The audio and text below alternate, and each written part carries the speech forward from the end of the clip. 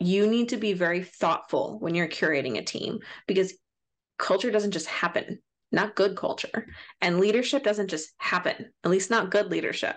And so there's a lot of that thought work that needs to go into it. And this is why so many experts say not to hire when it's past time to hire, right? You are just, the workload's past your ears. You were just drowning in work. You just want to hire someone to just relieve the itch now. That's going to lead to problems. Sure, sometimes it works out. Sometimes you get lucky. Sometimes when you post a random thing on Facebook and you have 300 comments, the right person DMs you. Like, it happens. But chances of that sustainably happening, especially as you grow and hire more people, those odds get a lot closer to zero. And so when you're hiring for your team, really that organizational planning is so critical.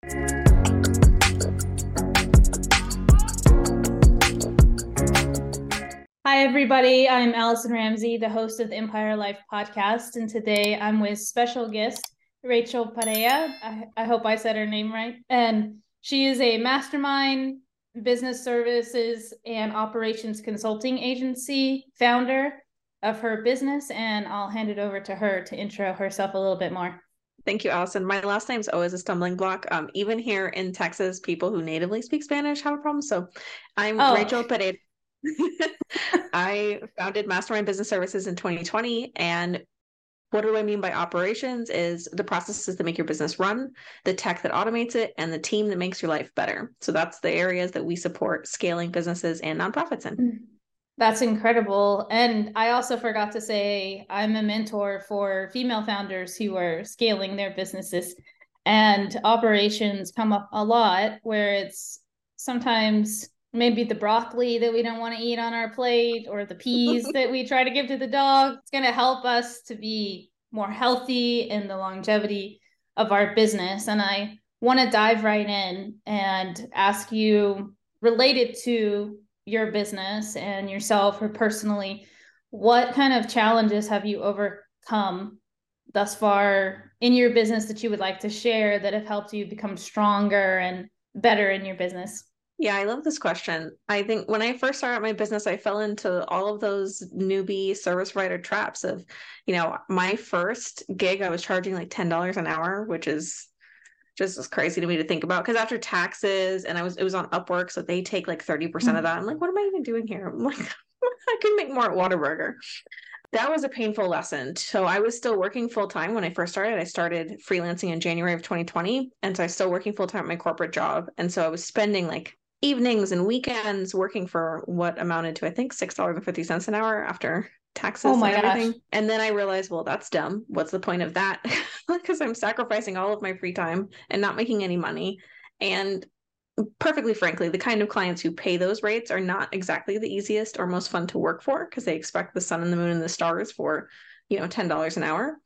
And as I started growing in this space, I started meeting different kinds of clients. And so I just tested out everything. So my background is in operations and people leadership from corporate. So I've done it in retail and in financial services industry. And I came into this space thinking I had, I was interested in things. So I tried out everything. I've been a social media marketer. I had no business doing that. I was learning. I was like, let me try it. A client was like, hey, can you help post to my Instagram? And I was like, sure, I have Canva. And so I fell into all of those traps, charging too little, working with the wrong kind of clients, and of offering every service under the sun to every person who had a pulse and a PayPal. And, that, if anyone listening is starting out or in that phase, like, get out as soon as possible. Try to skip that phase, because you don't have to go through that. For me, it was a very painful lesson, like financially and time commitment wise, and just mentally, that struggle of moving through putting value in the work I was doing, and then, naming what it is I really wanted to do and feeling confident that that could bring money into my family. And so it was a real journey. And thankfully, I had a coach at the time to help me through it. And I developed some close community friends who were like, why are you charging $15 an hour? That's ridiculous. And so, getting that push really helped me move through those initial challenges. And, as I'm sure like, new levels, new devils, right? So as my business has changed or pivoted or scaled, each time it's had fresh challenges. Like growing I transitioned into an agency model in July of 2021. And so figuring out how to create a team that was thoughtful and efficient and functional, we were all happy to work together, even with my team building experience, took a second. There's a learning curve, and onboarding clients and like trusting your team to do that work. And so that took a little bit of time to get used to. And so just, yeah, I feel like every time there's been a change or I've reached a new level, there's been a new challenge to push through. I completely agree. Yeah, for sure. I love what you said, new levels, new devils. And I did want to unpack a little bit about what you said on pricing and how what was involved. Well, I mean, that's not really one of the questions, but it's something that comes up a lot with my previous clients and my current ones with how do I know what to price my services? And even more than that, how do I emotionally or physically really lean in to the change in prices? Because like you said, your mentor might be, or your coach might be telling you that, your friends and family, but it comes from inside. And then when we voice it to other people, it's almost heard in our voices that we truly believe in that price. Because if it's not heard, I've seen a lot of clients might then say, oh, well, okay, well, I'm like, maybe I'm having this discount and kind of make up a discount on the fly. And, oh, well, I can give you this thing for free. And I can give you this other service I'll throw in, when they weren't really planning to do that. And then it ends up being more work for them. And they're not necessarily sticking with their price. So I just wanted to unpack that a little bit more. Yeah, there's so much mindset that goes into pricing. I think sometimes it's hard to quantify. Like that when I came into the scene in 2020, I felt like online business space was exploding. You know, all the women who were forced to find another way to make money to support their family because they're home with kids, and so much of the advice that I saw at the time was, charge your value, charge your worth. And it's like, but how do you quantify that? That's horrible advice. And so, figuring out it's kind of mathematical, it's a little mathematical and a little, mindset. They've got to come together. Because like you said, if you can't say your price with your chest, your clients will feel it and no one's going to want to pay it. Yes. And I have another question on top of that. What do you feel like? This is a very deep topic for, I think, for female founders. What do you agree with people putting their pricing on their website or no? I like the happy medium. If I Mm-hmm. have something that has a range, I put starting at. If something's a flat rate price, I put the flat rate price. Because I will say, if I go to someone's website who I think I want to work with and I have to have a call with them to find out the price, I'm moving on. And, Mm. and I've heard that feedback quite often because depending on someone's mindset or your ideal client's mindset, they're either going to assume you're too expensive or that there's going to be too many hurdles. And like some services, you just need to have a link to a Stripe or Stripe cart checkout and just keep it moving. And some services, maybe there's application, but I think a little more transparency would help a lot of people. And I think I like that middle ground of like starting at. So you don't have to put that could be like 2,000 to 10,000 because that's an overwhelming range, but you can put starting at 2,000 for this type of business owner or whatever. That's just my philosophy. Yeah, I think I've come to that philosophy too. I definitely went back and forth. I didn't have my prices on my website for probably 5 years. And then I changed it when we revamped the business colors and fonts and everything, which was about 2 years ago. And I put starting at because there's always some space for customizations, like you were saying. Maybe some clients want to add a few things, or they say, I really want to come to this one event and I want to go ahead and add that right now to the price, or I want, one more hour of time with you a week or a month. I want to add that. So it gives some flexibility with customizing it to the individual, I think. Would you agree with that? For sure. And I know in my case, 98% of the time, what we offer applies, but there's always that 2% special scenario where after talking to someone, I realize, okay, maybe you don't need the whole thing, but you still need this key piece of it. And I want to be able to have that conversation with them. And, so if I'm going to do something like a smaller project, like we're just going to do a tech audit, we're not going to do a tech audit, no process mapping and an entire systems build out, that's going to be a different price. And so I like to have that like give people that range, because the person who might need a tech audit might not always be the same person who needs their entire business systems built out. So it allows for having more personalization to Mm-hmm. the Yeah. individual. I love that. And I want to dive right into the next one. And how do you feel like a child or some childhood story that has come up for you that is reflecting in why you do what you do? Or were you a super organized kid? So it's interesting. Everyone creates operations with organized. I am certainly not a or this is where my neurospiciness really shows up in like if you were to walk into my room when I was a kid, you'd be like, crap, that's messy. But I knew where everything was. Like I knew which pile had my favorite jeans in it, and I knew where my book was stacked behind the other things. Like that's how my brain functioned. And so I was never like super organized. But I think a good representation of why I do what I do and why my clients love me for it. By the time I was 11, I had a strategic plan mapped out for how I was going to be president. Like and I mean Wow. mapped out, like not like crayon. Like I knew what college I was going to go to, what I was going to double major in, what internships I wanted to go to. Like I literally mapped That's out so I incredible. could be president by the time I hit the age range to start campaigning. And that was very much like that was me. It was very motivated, very ambitious, and I always have been able to back up so I can see how each individual piece fits into the larger picture. It's like that's really the parallel of what I do now.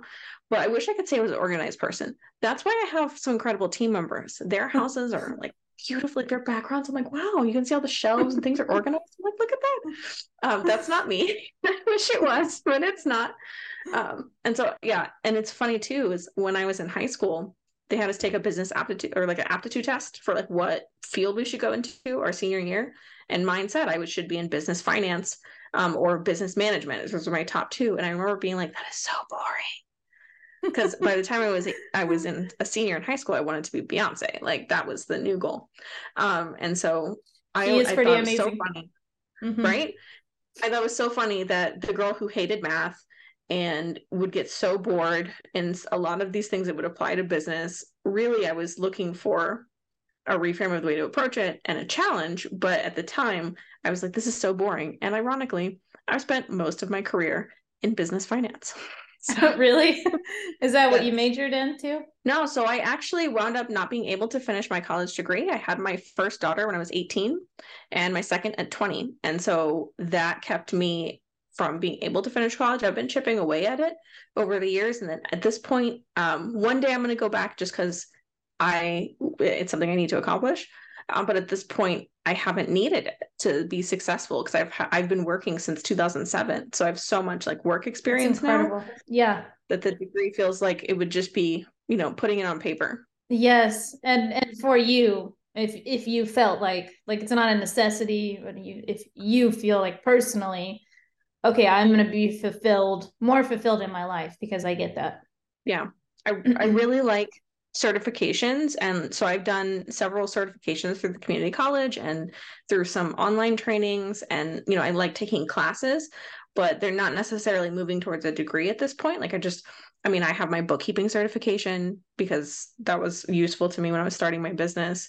I did the director of operations certification. Like I really like investing in more niche knowledge. I'm pursuing my Society of Human Resources Management certification this year. Like I like a lot of those kind of more niche skills that I know I will get an ROI on for myself and my clients. Yes, I mean I can see how that's extremely beneficial for yourself and your clients.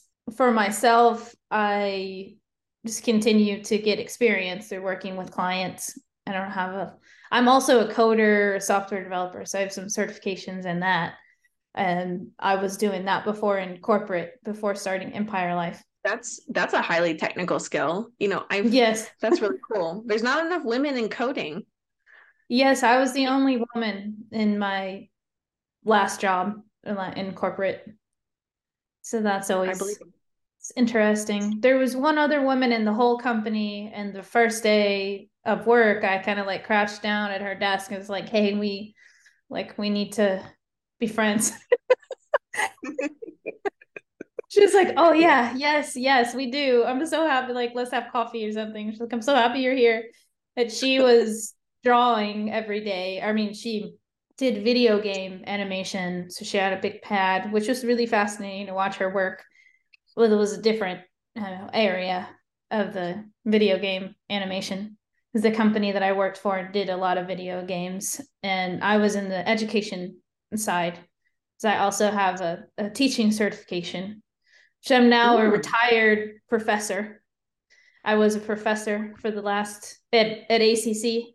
I don't know if you're familiar Oh, I with that. love ACC. Yeah, I do too. My daughter goes there now too, part time, as in high school.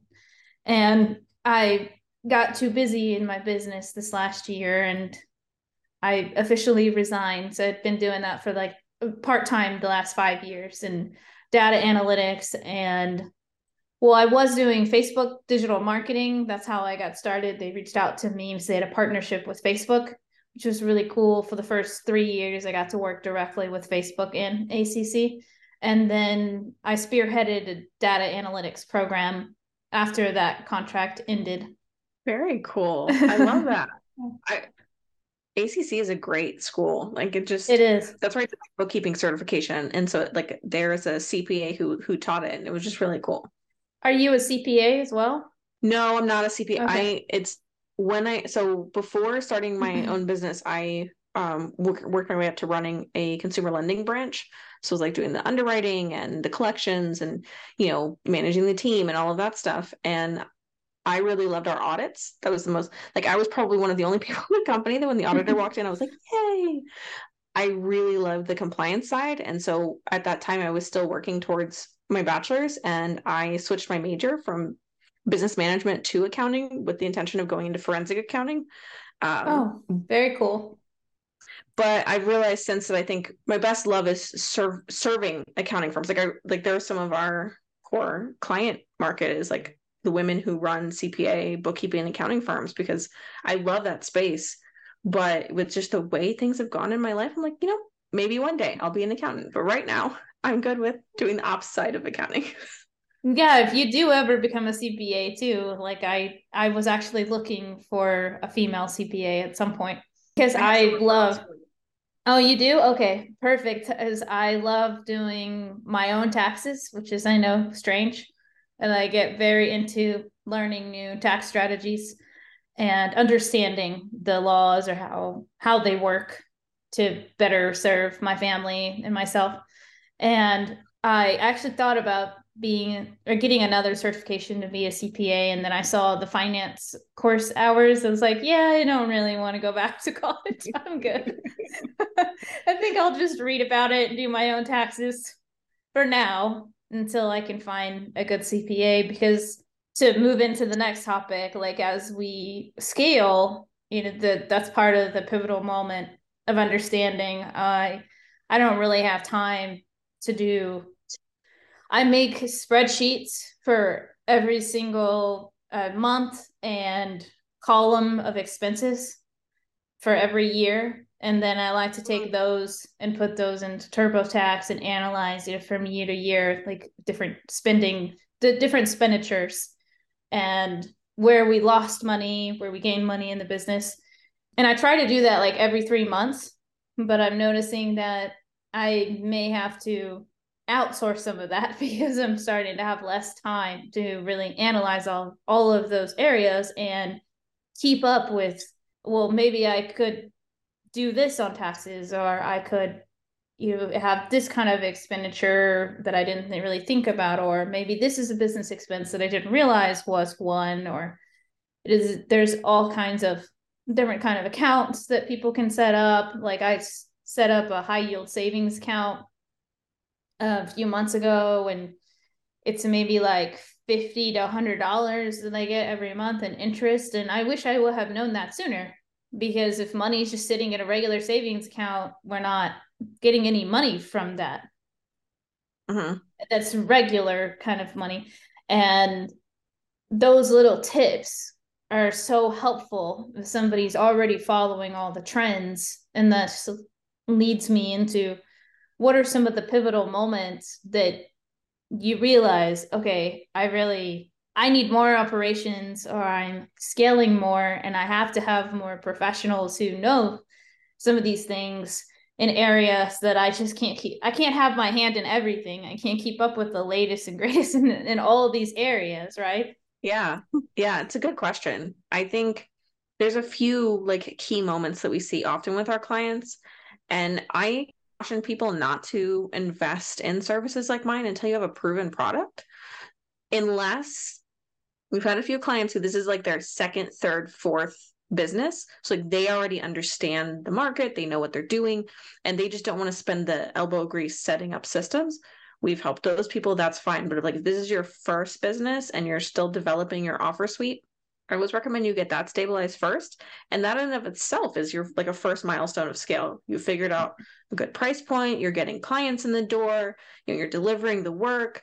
And then, okay, so now, your hair's on fire every day. So how do you fix that? And it doesn't always mean that you're automating everything from here to kingdom come. Like that's something that we see a lot too, is there's such thing as over automation. And it helps to step back and evaluate like how your business is running, how you want it to run, always keeping your client experience front of mind. Because then sometimes you might think you need to hire, but when you reevaluate what you're doing with your tech or the way things are running in your business, you actually don't need to hire. You just need to connect something through a third party integration, or maybe it means adapting your process a little bit, and then you can wait to hire longer. And then as you continue to scale, you're like, if I just automate all my tech tools, everything will be so much easier. But then once you have it all automated, you still need someone to push the buttons. Like there still needs to be that personal touch behind the scenes. Like you're talking about with numbers, like there's a lot of tools that can analyze numbers for you.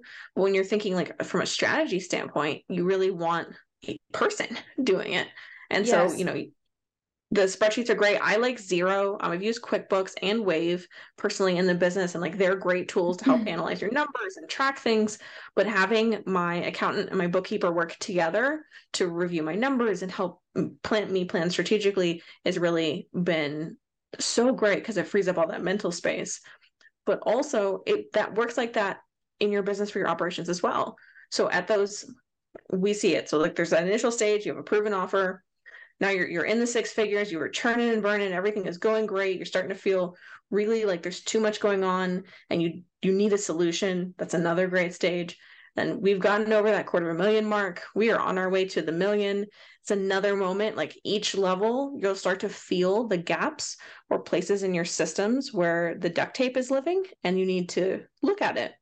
And everyone, like I've worked with businesses who are multi-million dollars, I've worked with people who've been around for over 25 years. I work with people who just started yesterday, and everyone has duct tape in their systems. And so like, So true. it's so true. When I say systems, I don't just mean your tech tools. I mean systems equal processes and tech together. And so each of those moments, really your processes are at the heart of all of it. And so you'll need to tweak them along the way as you grow, as you scale, like as you add new services and new layers. Like the way you onboard for one-to-one services is not going to be the same way you onboard for a group program. It's not going to be the same way you onboard for a course, and so forth. And so you want to make sure that Yeah. you're paying attention to all of those. And once you've proven that the offer is viable, that's a good time to come in and really make sure that your systems are set up. Yes, and to automate, well, something that came to mind when you're talking about automating, I'm a huge fan of that, and actually such a big fan that I was asked to leave some women's groups because I was wanting to talk about it so much, and it was really frowned upon. Like, you're dehumanizing the process. I'm like, wait, no, that's not what I'm trying to say. I'm trying to say it still needs to be humanized, but we can combine both of those together. Like, for example, with email marketing and making sequencing for the emails, I still want a copywriter to look over it, which we just hired one on the team and she's phenomenal. I still want her to look over it because I'm not a professional writer. I would like to be. And it's humanized. A real human wrote this email. But for every single program, the goal is to have a sequence that somebody goes into and they get a real human email. But a human is not personally sending that email to them. And so that's, for example, of that. And something I also really dislike is the chats when you're trying to talk to a real person and they just keep asking you a random question that doesn't relate with what you're trying to get to the bottom of. And we were talking about in the green room, you want to spend your money there. You want to get this service, but you're just going round and round with some kind of chat bot. And then they're like, yeah, we'll get back to you in 48 hours. And you don't end up spending your money there or getting the answer that you need. And that to me needs to be a real human a lot of times. Yeah, and I think there's a lot to be said for services that maybe need applications or you need to vet, but there's also something to be said for knowing your clients. And so like if your clients are going to be, they're going to go to your website and they're looking for help now, and like you tell them there's going to be a 48-hour wait after they got to run around from a chatbot, like what are the odds they're now Googling your competition? Like, so it's thinking about like the client experience for me really begins before the sale. Like, how is your client, when your client first interacts with your brand, what is that experience? Because that's that first touch point for what your company culture is and what you're putting out into the world. And that's what invites the right type of people in. And so if your initial contact is off-putting, it's going to be a lot harder to get them through your sales process. That's great points. And I tell my social media manager, her name is Berenice, that every comment needs to be answered. No, every message needs to be answered. If you're not sure how to answer it, forward it to me or bring it to my attention. But I want every single person in our community to feel seen and heard, first and foremost. Whether they're eventually going to be a paying client or not, they're there in the community and they're appreciated. And that's the company culture. Like you said, that we're setting the tone, that they're accepted, 100%. Supported. And I wanted to move on to hiring, because I know that's a big thing for you. We were just talking about that I have a social media manager, a copywriter, podcast editor. The copywriter and podcast editor, it's been only a few months since we've hired them, and they're incredible. I'm ecstatic and want to continue to give them raises and tips and anything that I can do to support them as well and refer them to people. I mean, maybe not too much because I want them to stay with me. No, I'm joking. They're just amazing. So I was wondering, thank you. I was wondering what your feedback is on that about hiring people for your team. Yeah. So I've done a lot of hiring over the last decade, and something that I like to tell business owners particularly is your culture does not start when they're hired. Similarly to your client experience, your culture starts in the role description you put out, in your hiring process, in where you're sourcing applicants from. And so you need to be very thoughtful when you're curating a team, because culture doesn't just happen. Not good culture. And leadership doesn't just happen, at least not good leadership. And so there's a lot of that thought work that needs to go into it. And this is why so many experts say not to hire when it's past time to hire, right? You are just, the workload's past your ears. You were just drowning in work. You just want to hire someone to just relieve the itch now. That's going to lead to problems. Sure, sometimes it works out. Sometimes you get lucky. Sometimes when you post a random thing on Facebook and you have 300 comments, the right person DMs you. Like, it happens. But chances of that sustainably happening, especially as you grow and hire more people, those odds get a lot closer to zero. And so when you're hiring for your team, really that organizational planning is so critical. What's your big picture vision for the team? Like, where do you see this company going? Are you scaling it to sell? Is this a legacy company? Are you going to stay with it until you die? Like, or is this a means to an end to fund another venture you have in mind? Like, there's no wrong answer, but you need to know the answer so that when you're building your team, you're finding the right people at the right time. And then again, like as we've talked about the different levels of scale, as you're evaluating where you're at in your business, you need to also be keeping in mind who's going to help you get to the next level. Like, for example, one of my first hires in my business was a marketing strategist, because I'm an ops person. I'm not a marketing person. And so knowing where your weaknesses are and how those weaknesses are holding you back from where you want to be. is really important.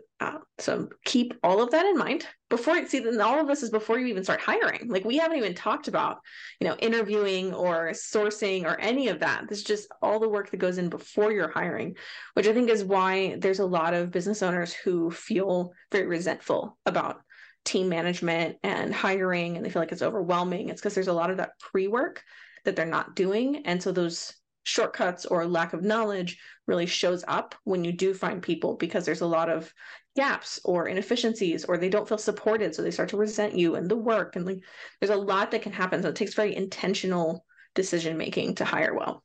It does. And before hiring the people I was just talking about, I started making a list, like you said, in a spreadsheet, like Google Sheets, about what are the exact tasks that I want them to do and how would they go about, like where would they find this document, and can I start making these documents for them already, even before hiring them, and then asking them once they are hired, do you have questions about any part of the document? Is anything unclear that I can add? Like, please, ask me questions. And do you feel, because the goal also is to get them to feel comfortable that they could train another person if needed to do something more. If they moved up and they got a raise, they had more responsibilities, maybe they can train someone else. So that means that they have to be extremely well trained in order. I try to think about it like that. Like, am I training them so well that they could offload their job to someone else and they could personally train them? Yeah, and I'm a big supporter of cross-functional team members. Like, so especially if when you have contractors, if your business is reliant on one person who's a contractor, you're not doing it right. Because not that anything's guaranteed, like employees are not necessarily guaranteed, they could quit at any time. But with a contractor, it's even more shaky ground. Like, you want to make sure that you have a backup plan, right? Like, always enter with the exit in mind, right? Like, so in a similar, more upbeat note, training them so that they can train the next person who's coming in behind them is great, because it means that they do truly understand what they're doing and their role. So good job. Thank you. I'm trying. I feel like I can always improve with the SOPs. I feel like there's more SOPs consistently. Coming back to the pivotal moments of scaling, there's consistent more things to do. Like a new role recently for a team member was to make sure that every Monday by end of day, she sends emails to the upcoming podcast guests for this week, for the upcoming week. And then they can respond, and I'm on that email.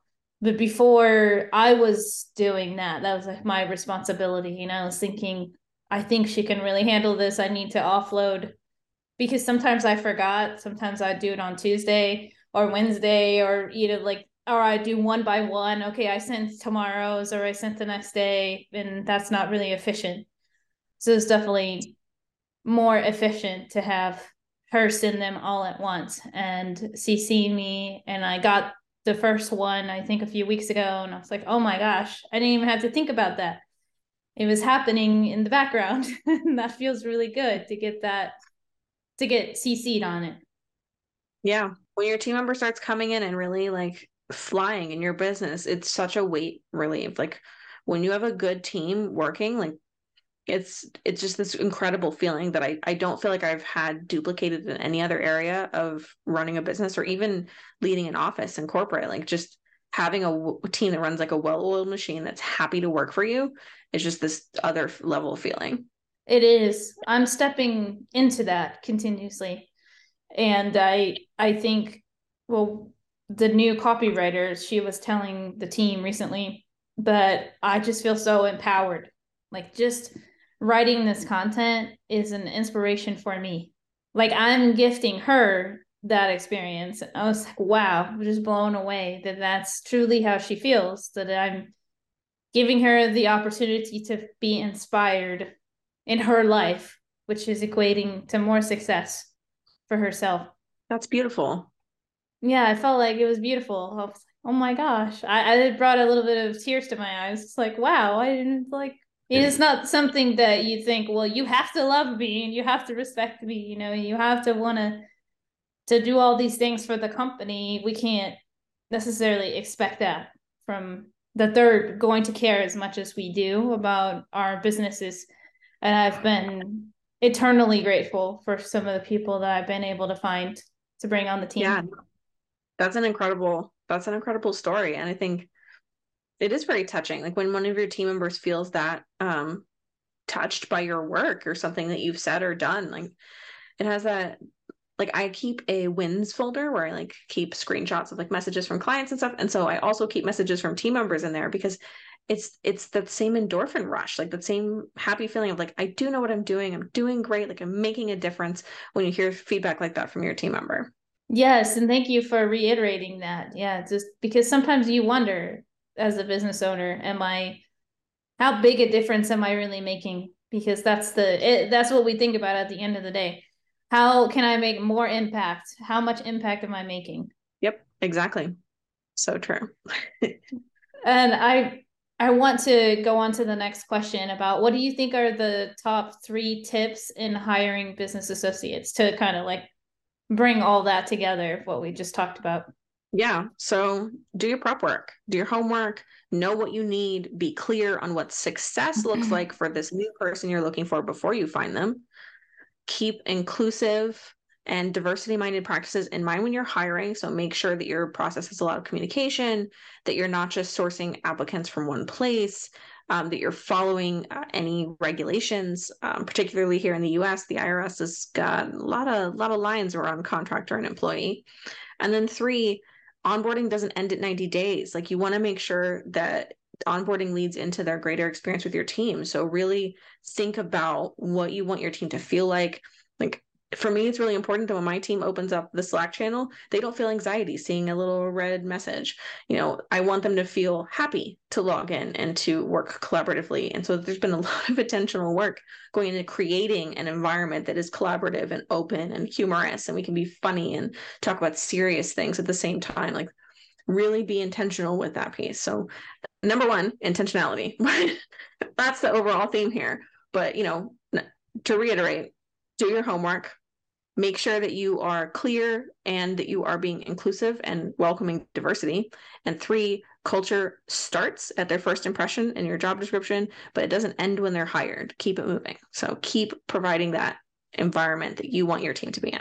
That's it. Yes, all of the above. That's incredible. A lot of my teammates are from other countries, and I love the diversity and inclusivity because I also like knowing that when they make content that they're going to be inclusive because that is part of the company culture.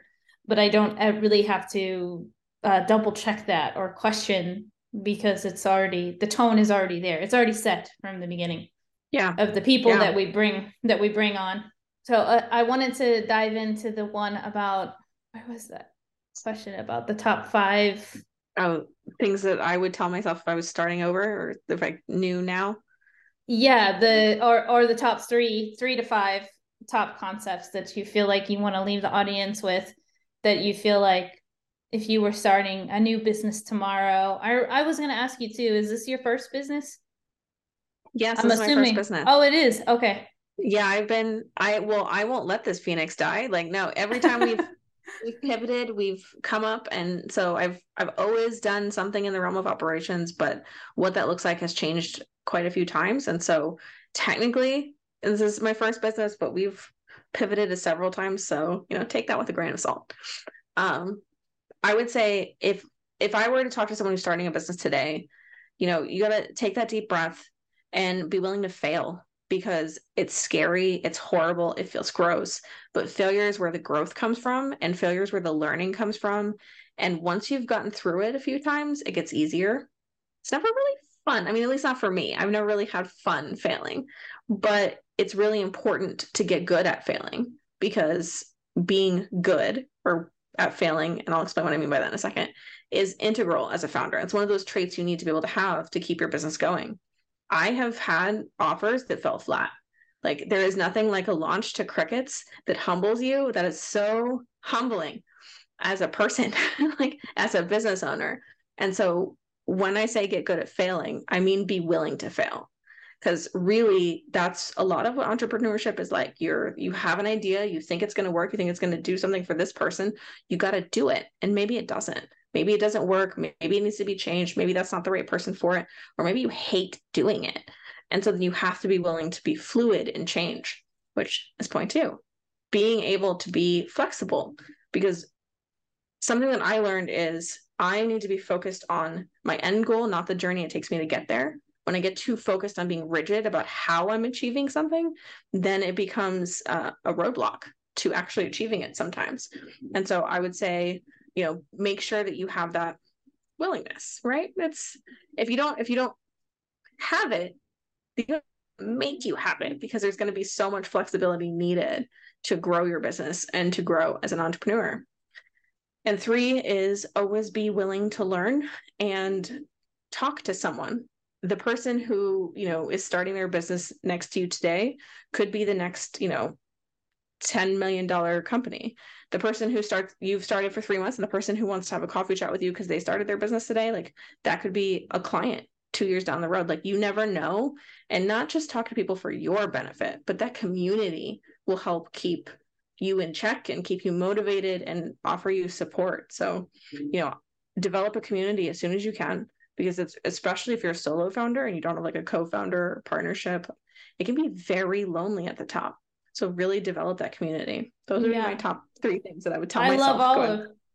Amen. Yeah, I love all of those. I think they can be especially isolating because not a lot of people understand that. Like the willingness to fail, the willingness to be fluid and adaptable. I mean, I've had people tell me who are not founders, well, didn't you know? Like, didn't you do the market research? Like, it doesn't matter how much market research you do. It's like, yes, I did all those things, but that doesn't matter once you put it out there and you just never truly know. And the only true research is to see how it's received from your community, and then to gather that feedback or information and make it better the next time. Exactly. I mean, everybody thinks that's great until it's time to pull out your checkbook. That's, that's the best market research there is. It's worth someone willing to pay for this. But yeah, no, I totally agree. Like there's people don't understand, like, especially when you're, we're effectively startups, like, and so when you're in that phase of business, it's rapid growth. You're just trying to keep pushing. Like it's hard to find someone who understands that, who hasn't come from founding their own business. Yes. And then pivoting, like you said, like you do the thing, you put it out there, and then you might need to edit or pivot a little bit. But that doesn't necessarily mean that we failed completely, because we still learned from it and we can put it back into the market better than if we didn't ever do it in the first place, or if we thought it has to be perfect, or well, I have to do more market research for the next 3 years before I actually put it out there, or 10 years. And I've heard of people wanting to start businesses for 30 years and still not really starting it, and feeling worried about, I still need that perfect idea, or I need to craft it. And that's probably similar to you. I have that in my personality where I'm okay to say, let's see how this goes, and steam train ahead, and nothing's going to stop me. And on the train, and then I have learned to then take feedback and look at where could I have improved on this, or how can I make it better for my clients and easier, the whole process more seamless and streamlined, which leads back to the operations. So how can people connect with you, Rachel, on social media, or in any way is the best way to get in touch with you? You can find me at website, mastermindbusinessservices.com. I'm on LinkedIn as Rachel Pereyra, which is Pereyra, and I'm on Instagram as @mastermindbusinessservices. Amazing. Thank you so much for being here with us today. Thank you for having me.